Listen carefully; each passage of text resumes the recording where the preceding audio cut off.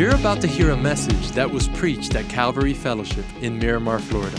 At Calvary, we exist to help people take their next step with God, and we pray that this message helps you do just that.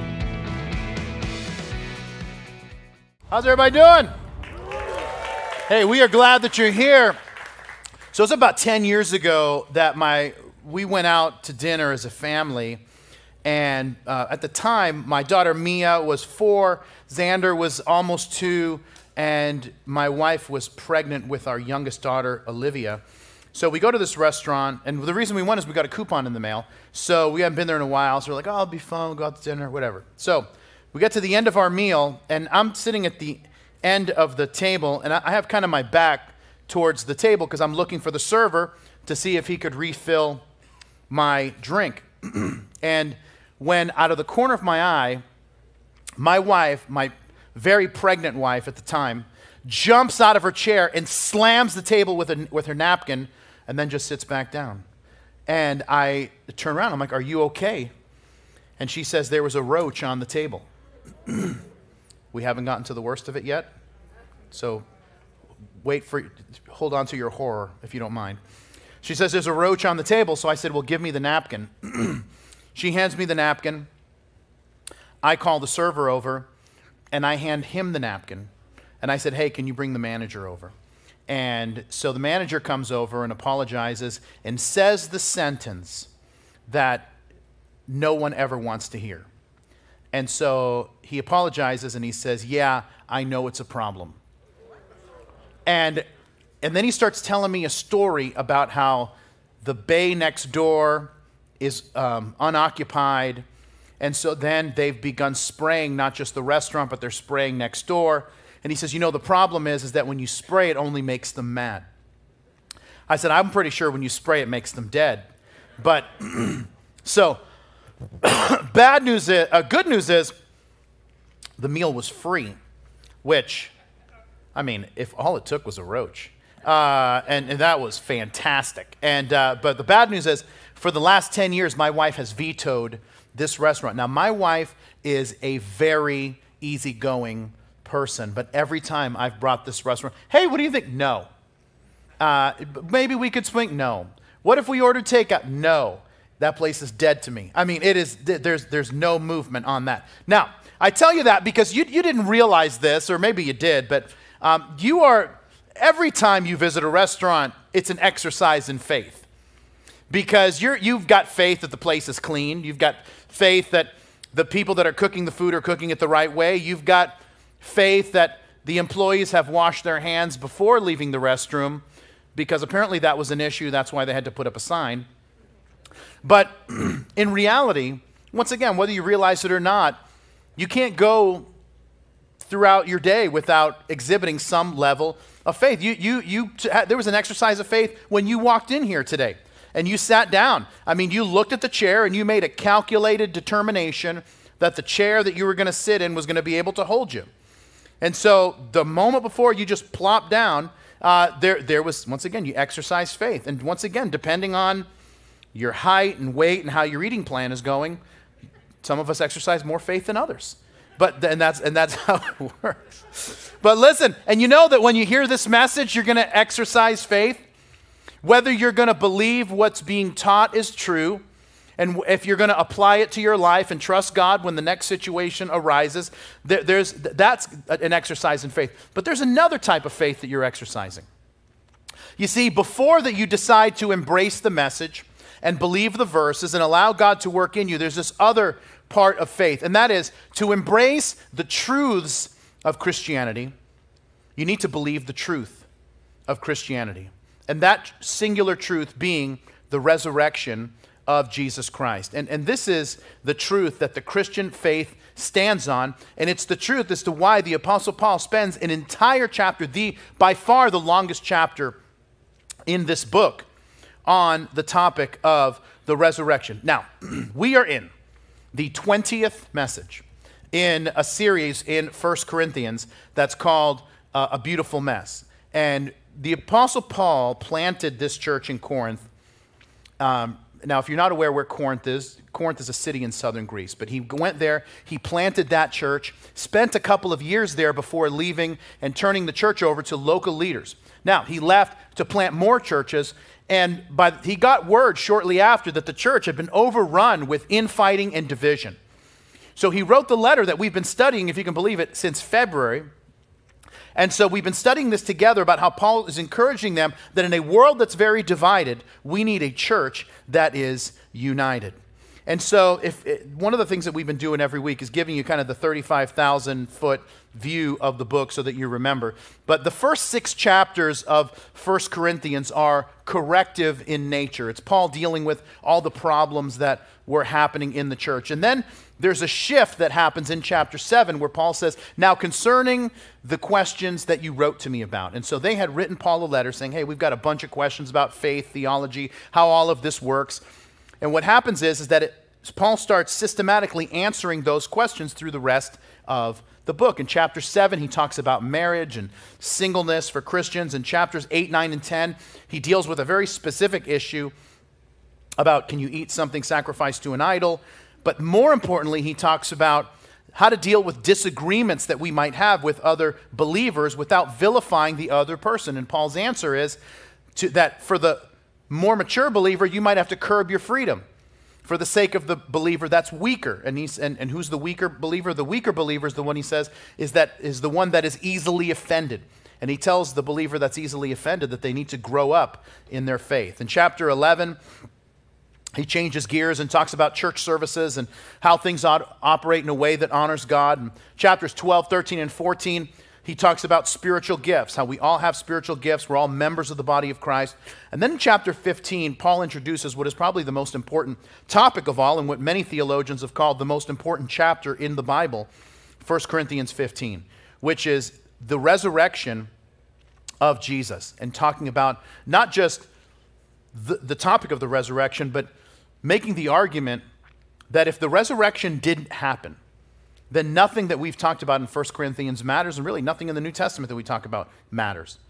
But Paul lays in the last message that we looked at the foundation and explained that the gospel, the good news, that Jesus died, was buried, and that he rose again, is now the foundation of our faith. And everything else that we enjoy, that we believe, that we trust, is based on that reality. And he's going to explain to us why that matters and why it matters in your life. That the resurrection is more than just a theological reality. It is the underpinning of everything we do in our lives. That the resurrection impacts how we love our spouse.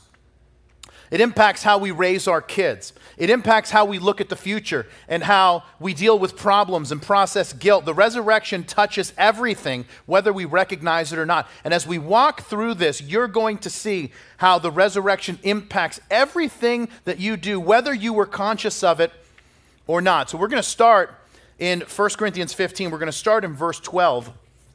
And here's what we read. He says, now, if Christ is preached that he has been risen from the dead, how do some among you say that there is no resurrection of the dead? But if there is no resurrection of the dead, then Christ is not risen. And if Christ is not yet risen, then our preaching is empty, and your faith is also empty. Yes, we are found false witnesses of God, because we have testified of God that he raised up Christ, whom he did not raise up. For if, in fact, the dead do not rise. For if the dead do not rise, then Christ is not risen. And if Christ is not risen, then your faith is futile, and you are still in your sins. And then those who have fallen asleep in Christ have perished. If in this life only we have hope in Christ, then we are of all men most pitiable. Now, if you pause there and give me your attention, there's 3 things we're going to look at in relation to the resurrection. And the first is this, if you're a note taker, and that is that the resurrection is my current hope. It's my current hope. Now, we went through the first 11 verses last time we were together, but the thing that Paul now finally gets to the question that he's seeking to answer, and that is that there were some in Corinth that were saying that there was no resurrection. That means that there were people in Corinth who were saying, hey, being a Christian is great. Just realize that It's just for the course of your life. There's nothing else that happens after you die. You just live a good life, and that's it. In the Jewish community, there was a sect that believed the same thing. They were called Sadducees, and the Sadducees were people that didn't believe in the resurrection of people. They just believed that you followed the God of Israel, you lived the best possible life, but that was it. That was the Sadducees, and that's why they were sad, you see. So, there you go. Feel free to use that. Feel free to use that at lunch later. And by the way, when Jesus had interaction with the Sadducees, he disagreed with them on this point continually. Now, but whether they were Sadducees who had become Christians, and there were lots of Jewish leaders who had become Christians after the resurrection of Jesus, or whether there were just other people who were teaching that there was no resurrection of the dead, Paul is confronting this. And by the way, this isn't just something from, this problem that the church was dealing with 2,000 years ago. This happens even to this day, where there are people who try to remove the supernatural from Christianity and simply make Christianity some type of philosophy. In my office upstairs, I have a Thomas Jefferson Bible. Thomas Jefferson was someone who believed the gospel stories but did not believe in the supernatural.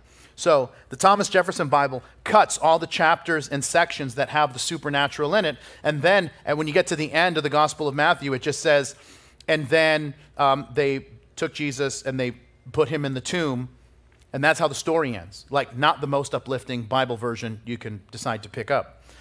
But listen, even today, if you listen to someone like Jordan Peterson, who is a brilliant guy, and I read his book, 12 Rules for Life, and I thought it was fantastic. But Jordan Peterson is a brilliant guy who finds Christianity fascinating and approaches Christianity like a philosophy. But the problem is he can't figure out the resurrection, and he does his best to make Christianity a way of life that you can follow without embracing the resurrection, and there's a problem with that. There's a couple in particular. First, Paul's argument is, if there is no resurrection for people, then Jesus didn't rise from the dead either, and if Jesus didn't rise, then your faith is empty. Why? Because our faith is built. Christianity is built on the resurrection of Jesus. Secondly, just as important, the resurrection was Jesus' one claim. Jesus took his entire ministry, and it hinged on this idea that he would rise from the dead. In fact, there's a few places where we could look, but I'll give you one in John chapter 2, where Jesus says, this is after Jesus cleansed the temple and caused a bit of a ruckus. He says it this way. So the Jews answered and said to him, what sign do you show us since you do these things? And Jesus answered and said to them, destroy this temple, and in 3 days I will raise it up. Then the Jews said, it has taken 46 years to build this temple, and you will raise it up in 3 days? But he was speaking of the temple of his body. Therefore, when he had risen from the dead, his disciples remembered that he had said this to them, and they believed the scripture and the word which Jesus had said. So, let me tell you what that means. Christianity is either of ultimate importance because of the resurrection, or it is of zero importance because there's no resurrection. What Christianity cannot be is moderately important. And once again, Paul decides, when he says, does Christianity matter? Everything is scaled to whether the resurrection took place. And this is the thing that, once again, that you've got to decide or not. When I was in college, I was getting my theology degree, but I took this job as a delivery guy at night, so I was delivering all over the place. So I had this delivery to make in this retirement community, and I get on the elevator, and I'm talking to this guy, who's also in the elevator, and he's asking me what I'm wearing around my neck. Now, at the time, when I was in college, I used to wear this Star of David that had a cross in the middle, and he asked me what it meant. And I said, oh, it's a Star of David with a cross, because obviously Jesus was Jewish, and he was the fulfillment of the messianic expectation of the Jewish people. Which, by the way, as far as explanations go, only a theology student would answer a simple question and make it very complex, which is what I did. And so he looks at me kind of funny, and then he puts his hand on my shoulder, and he goes, Jewish or Christian, you haven't decided. God bless you. And I'm like, no, I have decided. And you know, it reminds me of the story of Elvis Presley when he was asked why he wore 2 chains around his neck. And he didn't. You can look this up. He wore a cross on one and he wore a Star of David on the other. And someone asked him why he wore both. And he said, I don't want to miss getting into heaven on a technicality. Thank you very much. Which, by the way, I think I do a pretty good Elvis impression. Fairly good. And so, anyway, not a lot of excitement about that. Hound dogs. And so,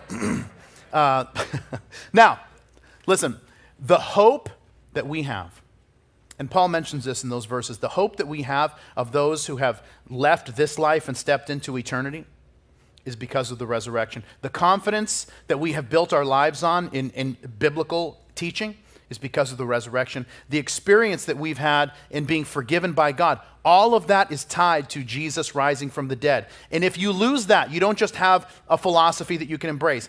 If you lose that, then everything else that's attached to it dissolves as well. And now Paul is going to get even more complex here in verse 20. But he says this. He says, but now Christ is risen from the dead and has become the firstfruits of those who have fallen asleep. For since by man came death, by man also came the resurrection of the dead. For as in Adam all die, even so in Christ all shall be made alive, but each one in his own order. Christ the firstfruits, afterward those who are Christ at his coming. Then comes the end, when he delivers the kingdom to God the Father, and he puts an end to all rule and all authority and power. For he must reign till he has put all enemies under his feet. The last enemy that will be destroyed is death. For he has put all things under his feet, but when he says all things are under him, it is evident that he who put all things under him is accepted. Now, when all things are made subject to him, then the Son himself will also be subject to him who put all things under him, that God may be all in all. Now, if you pause there and give me your attention, second thing I want to tell you. The resurrection first, we said, was my current hope. The second thing is that the resurrection is my future reality. Now, Paul gets very theological here and begins to talk about the end of the world. And what he's saying here parallels what is spoken about in Revelation chapter 20 about the millennial kingdom of Jesus and his rule and reign on the earth. Now, once again, Paul he's making an argument here. In the last message, we talked about how the idea of the resurrection was rooted in the Old Testament, that it was prophesied in the past. It's not just spoken about in the present. What he's saying now here is that it's also part of God's future plan as well. And that is that because of the resurrection of Jesus, every believer in Jesus is going to experience a resurrection at his coming with a brand new body and be part of Jesus' kingdom. Now, I'm going to punt that idea because that is what Paul talks about in the final verses of this chapter, which we're going to look at next time. So if you're very interested in that, be here next week. We'll spend the whole time talking about that. But Paul says that the last enemy that will be destroyed is death. Now, death is not how things were supposed to be. God did not create the world with death and decay. When sin entered the world, with the punishment of sin, sin brought death.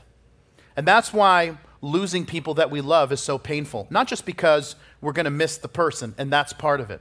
And if you're a Christian and they were someone who loved Jesus, then you know that we're going to see them again. But listen, part of it is that death is just not part of God's original design. And we just have a visceral reaction to it because we understand that that was not part of God's original design, and it was a consequence of mankind's rebellion against God. And thankfully, we have a Savior who has come into the world who defeated death. And the resurrection is the proof that he was powerful enough to defeat death. And here's the great thing, is that there is a day coming when death will no longer be part of our lives. At Jesus' millennial reign, let me tell you what happens in Revelation 20. It says, and then death and the grave were thrown into the lake of fire. But he says that Jesus now, the resurrection of Jesus becomes the first fruits. What does that mean? Now, in an agrarian culture, which most of us are not part of. In fact, when I say most of us, all of us, right? the first fruit was the beginning of the harvest. And this is when you shouted for joy, because that first part of the harvest, it was a sign of all the good things that were coming. Now listen, the resurrection of Jesus is the beginning of God making everything that's wrong in this world right. When the resurrection happened, it was the beginning of that future, of all that God is going to make right, breaking into our world. This is why whenever there's a tragedy, when there's a shooting, when something horrific happens in our world, people look on and they'll say, well, where was God when that was taking place? And if there's a God of love, why couldn't he have stopped this from happening? Let me tell you what's happening when people say this. They are acknowledging that the world that we live in is broken. They're acknowledging that death is unnatural. And they are longing for the thing that God has hardwired into every human being, eternity. That's why in Ecclesiastes chapter 3, Solomon writes that God has made everything beautiful in its time, and he has put eternity in our hearts. But here's the rub, is that when people ask where God is when a tragedy strikes, they are longing for a place where these things don't happen. And there is a place where these things don't happen. It's called heaven. This place just isn't it. But see, here's the real rub of it, is that when people are asking, well, why wouldn't God do something? What they're saying is that they want the benefits of heaven without having to submit themselves to the King of heaven. And that's not the way it works. Let me explain what I mean by that. When my daughter, Mia, who's now 14, when she was 2, she walked into our bedroom and she opened my nightstand, grabbed my wallet, and took $10 out. And so I saw her and I said, what are you doing? And she says, oh, I need this. And I said, for what? And she says, I need money for my party. And I said, what kind of party are you going to have? She says, I'm going to have a tea party for my friends. And I said, oh, great. Can I come to your tea party? And she said, no, it's for my friends. And I said, but you want me to pay for the party and pay for all the supplies, but I can't come? She says, yeah, now you're starting to understand what's happening here. And so, anyway, now, first of all, let me show you a picture of the tea party because I took a picture. Now, by the way, I just want to note that she didn't buy any supplies and she was skimping on her friends, but she just pocketed the $10. So that's one thing. But this is what she looked like when she asked me for the $10. Now, so Mia, my wife comes in, Carrie, and she says, what's Mia doing walking around with $10? And I said, well, she's having a tea party. I had to buy supplies for it. And she says, I don't think giving her money is a good idea. And I said, Carrie, in the Bible, when you didn't obey the angel, you got killed. And I want to live, so she can have the money with my compliments. And so, now, but you can take that off or nobody's going to pay any attention to me. But this is basically, I'll get that in just a second. I have a Uber Eats order coming in. So, now, but this is what we're asking of God. It's like, no, God, I want you to make sure, I want to have the party, I want to make sure nothing happens, but by the way, you're not invited. Now, listen, and this is true of so many things. We want the benefits of the kingdom of God without submitting to the king.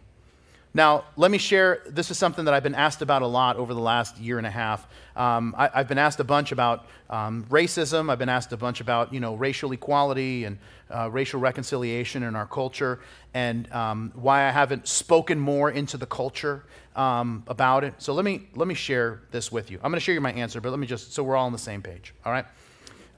Racism is sin. And as a friend of mine says, racism is not a skin problem, it's a sin problem.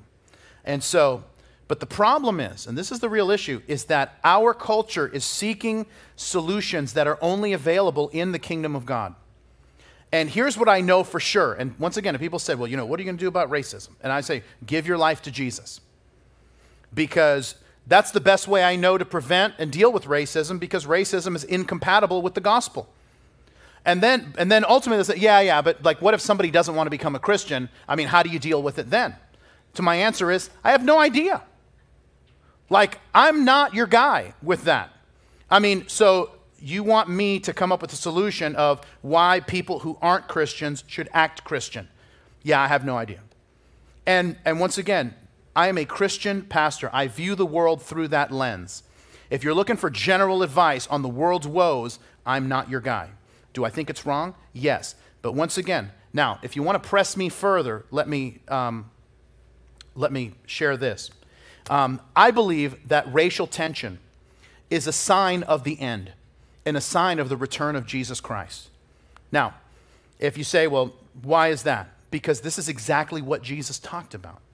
In fact, in Matthew chapter 24, Jesus said it this way, and you will hear of wars and rumors of wars. That sounds pretty like, yeah, we're dealing with that this week. See that you are not troubled, for all these things must come to pass, but the end is not yet.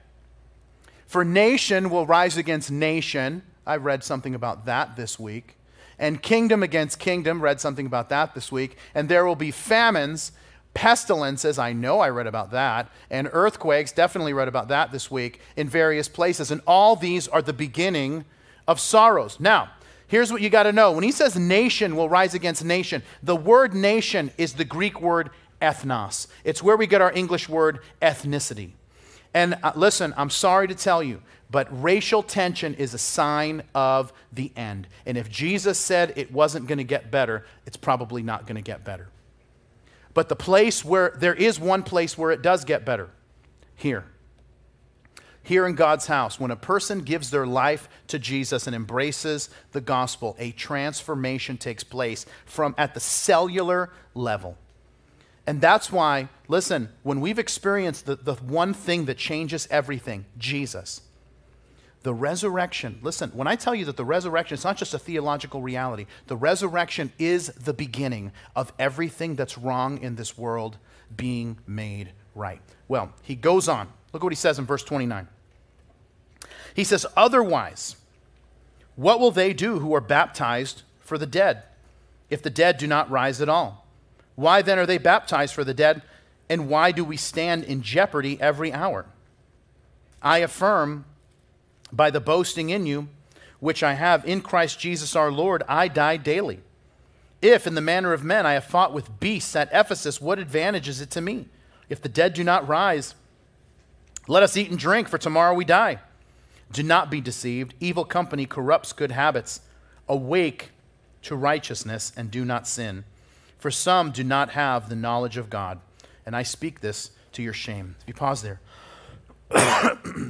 If the resurrection is my current hope, it's my future reality, then the last thing is this: the resurrection is my greater purpose. Now, one of the things that's challenging whenever we're covering a topic like this is that we kind of start, stop, explain, keep going, stop, explain. But remember, the theme here is Paul is answering a question.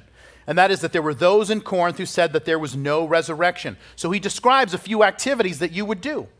So he says, if there was no resurrection, why would you be baptized for a dead person? There's people being baptized today after the service. Why are they being baptized? He says, if there's no resurrection, why are you baptized in the name of the Son if he didn't rise? It doesn't make sense. And by the way, Mormons have taken this verse to mean that you should be baptized in the name of all of your dead relatives so they can go to heaven. And in fact, Mormons have developed, and it's very impressive, by the way, they have developed the largest genealogical database in the world. So you can search your family history and be baptized on their behalf. Now, there are so many problems with this, it's hard to even know where to begin. But number one, you never see anyone do this in the Bible, ever. One problem. Number two, no one is baptized by proxy, right? You are baptized because you are deciding to follow Jesus, right? And then three, that's not even what the text is saying. That's why people need to read the Bible in context, because lots of crazy things happen when we read one verse out of context and build a doctrine around it. But the other thing that Paul says is that how they were in danger because he was continually preaching the gospel. And he's like, what is the point of my life being in danger if I didn't rise? It doesn't make sense to suffer for something that isn't true. In fact, in the book of 2 Corinthians, Paul will write to them and list the back of his baseball card on all the stuff that he went through. In fact, you see it here. He says, 3 times I was beaten with rods. Once I was stoned. And by the way, that means with rocks. I know some people reading the Bible like, Paul got stoned with rocks. So, just an FYI, it's with rocks. It was not weed, marijuana, Mary Jane, the devil's lettuce, whatever you want to call it, all right? Not that. But he says, once I was stoned, 3 times I was shipwrecked. A night and a day I have been in the deep. In journeys often, in perils of waters, in perils of robbers, in perils of my own countrymen, in peril of the Gentiles, in peril in the city, in peril in the wilderness, in perils in the sea, in perils among false brethren, in weariness and toil, in sleeplessness often, in hunger and thirst, in fastings often, in cold and nakedness, besides the other things. What comes upon me daily, my deep concern for all the churches. What Paul is showing us in these verses is how to live a life that is heroic. And listen, we live in a culture now where we like to sit and watch superheroes rather than try to be one. But he's showing us how to live a life that's heroic, because most people get to the end of their lives and their biggest regret is that they didn't take any risks. So Paul gives us 3 characteristics of a heroic life. And the first thing that he says is, look, that you need a mission besides you. That your life just can't be to fulfill what it is that you want. And we recognize this, that we were created to be part of something. If you've ever watched a football game and at halftime you had to go outside and play, then you understand this principle. If you've ever watched a cooking show and after the cooking show you feel like, I got to cook something, right? I remember going to a movie with my wife years ago. And man, I got, the hero defeats the bad guys. And I don't know why, I was so fired up after watching that movie that I walked out and I saw this group of people messing around. I'm like, hey, don't you even think about messing around. And anyway, they all scattered. And I'm like, that's right. And this is in the lobby of the theater. And my wife was like, Bob, those are all 6th graders. And and I'm like, that's not really the point. The point is I could have taken them. And so, but listen, and once again, and every time you experience that, there's this revelation that you were created with purpose and that you know to your bones that you were created that not just to watch life happen. And you know this because every one of us knows someone that is completely self-absorbed and self-involved. And isn't it weird that people that are self-absorbed are miserable? People that are only existing for themselves are totally unhappy.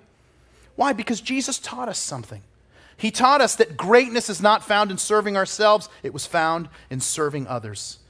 And you can't live a heroic life until you realize that service is the prerequisite. The second thing is that you need a purpose bigger than you. It's got to be bigger than you. You see, that's why he says there, if the dead don't rise, then eat and drink. Tomorrow we die. What's the point? But no one is impressed with someone that has special abilities and just uses it for themselves, right? How likable is Tony Stark at the beginning of the first Iron Man movie? He's a jerk. And it's not until, and then you get to the end and that same character now snaps his finger and people are crying in the theater. Why? Because he took his power, his position, and abilities and he used it for something greater than himself. You see, buying groceries is a chore. And buying groceries is such a thing that people don't like. You can now pay somebody $3 to do it for you. And yet, until you say, I can't stand doing groceries, until you grab one of those red bags in the lobby. And you say, well, I'm not just going to buy groceries for me. I'm going to buy groceries to help a single mom at Sheridan House. And now, somehow, a mundane activity, somehow Publix became the spot where heroism took place because we started living and doing something beyond us. You see, this is why Paul says the last thing is that you need a compass beyond you. You see, if the resurrection didn't happen, then Paul says, if the dead don't rise, let us eat and drink, for tomorrow we die. That's a quote from Isaiah chapter 22. And it's Isaiah speaking to the people of all the evils that were coming to Jerusalem, and the people just didn't care. And they just wouldn't stop, just only caring about themselves. And that's why Paul says, listen, bad company corrupts good habits, so wake up. And he's telling us that this was happening in Corinth, that some, because they didn't believe in the resurrection, it was leading them to ungodly and sinful behavior. Listen, because if there's no resurrection, there's no reason to be heroic. I mean, the only reason that we choose forgiveness over revenge is because of the resurrection. The only reason that we choose generosity over greed is because of the resurrection. The only reason that we choose sacrifice over selfishness is because the resurrection is real. It's why Paul says, listen, that's why I fought the beasts at Ephesus. And it's the same reason why you choose to forgive. Because you know, if you run from the beasts that Ephesus, these beasts that want you not to forgive, then you end up with regret, which is even greater. But if you engage the beast at Ephesus, you will be spared the beast of bitterness that won't let you go. You see, the only reason that we would do that is because there is a moral compass beyond us, which Jesus taught us. And the reason that he taught it to us and it matters is because it's built on the reality of the resurrection. Because the resurrection of Jesus is the beginning of God making everything that's wrong in the world right. And guess what? When you come to know Jesus, it's the beginning of God making everything in your life right again. Let's pray together. And Lord, we want to thank you for that promise and hope, that reality, that the resurrection was just the beginning. It was the first fruit of all that you're going to do. And so, Lord, we pray, may that be true, not just in the world, but in our world as well. That we might choose these greater things over the things that can enslave us, that can hurt us, that can embitter us. God, do your great work, we pray, that people might see that the resurrection is true simply by looking at our lives. And we pray it in Jesus' name, and everybody said, amen. Thanks for listening to today's podcast. If today you made a decision to follow Jesus, congratulations.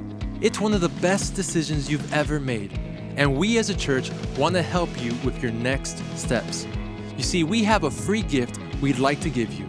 And in order for you to receive that gift, all you have to do is visit mycalvary.com/begin. Don't forget to tune in next week for our next podcast. God bless you.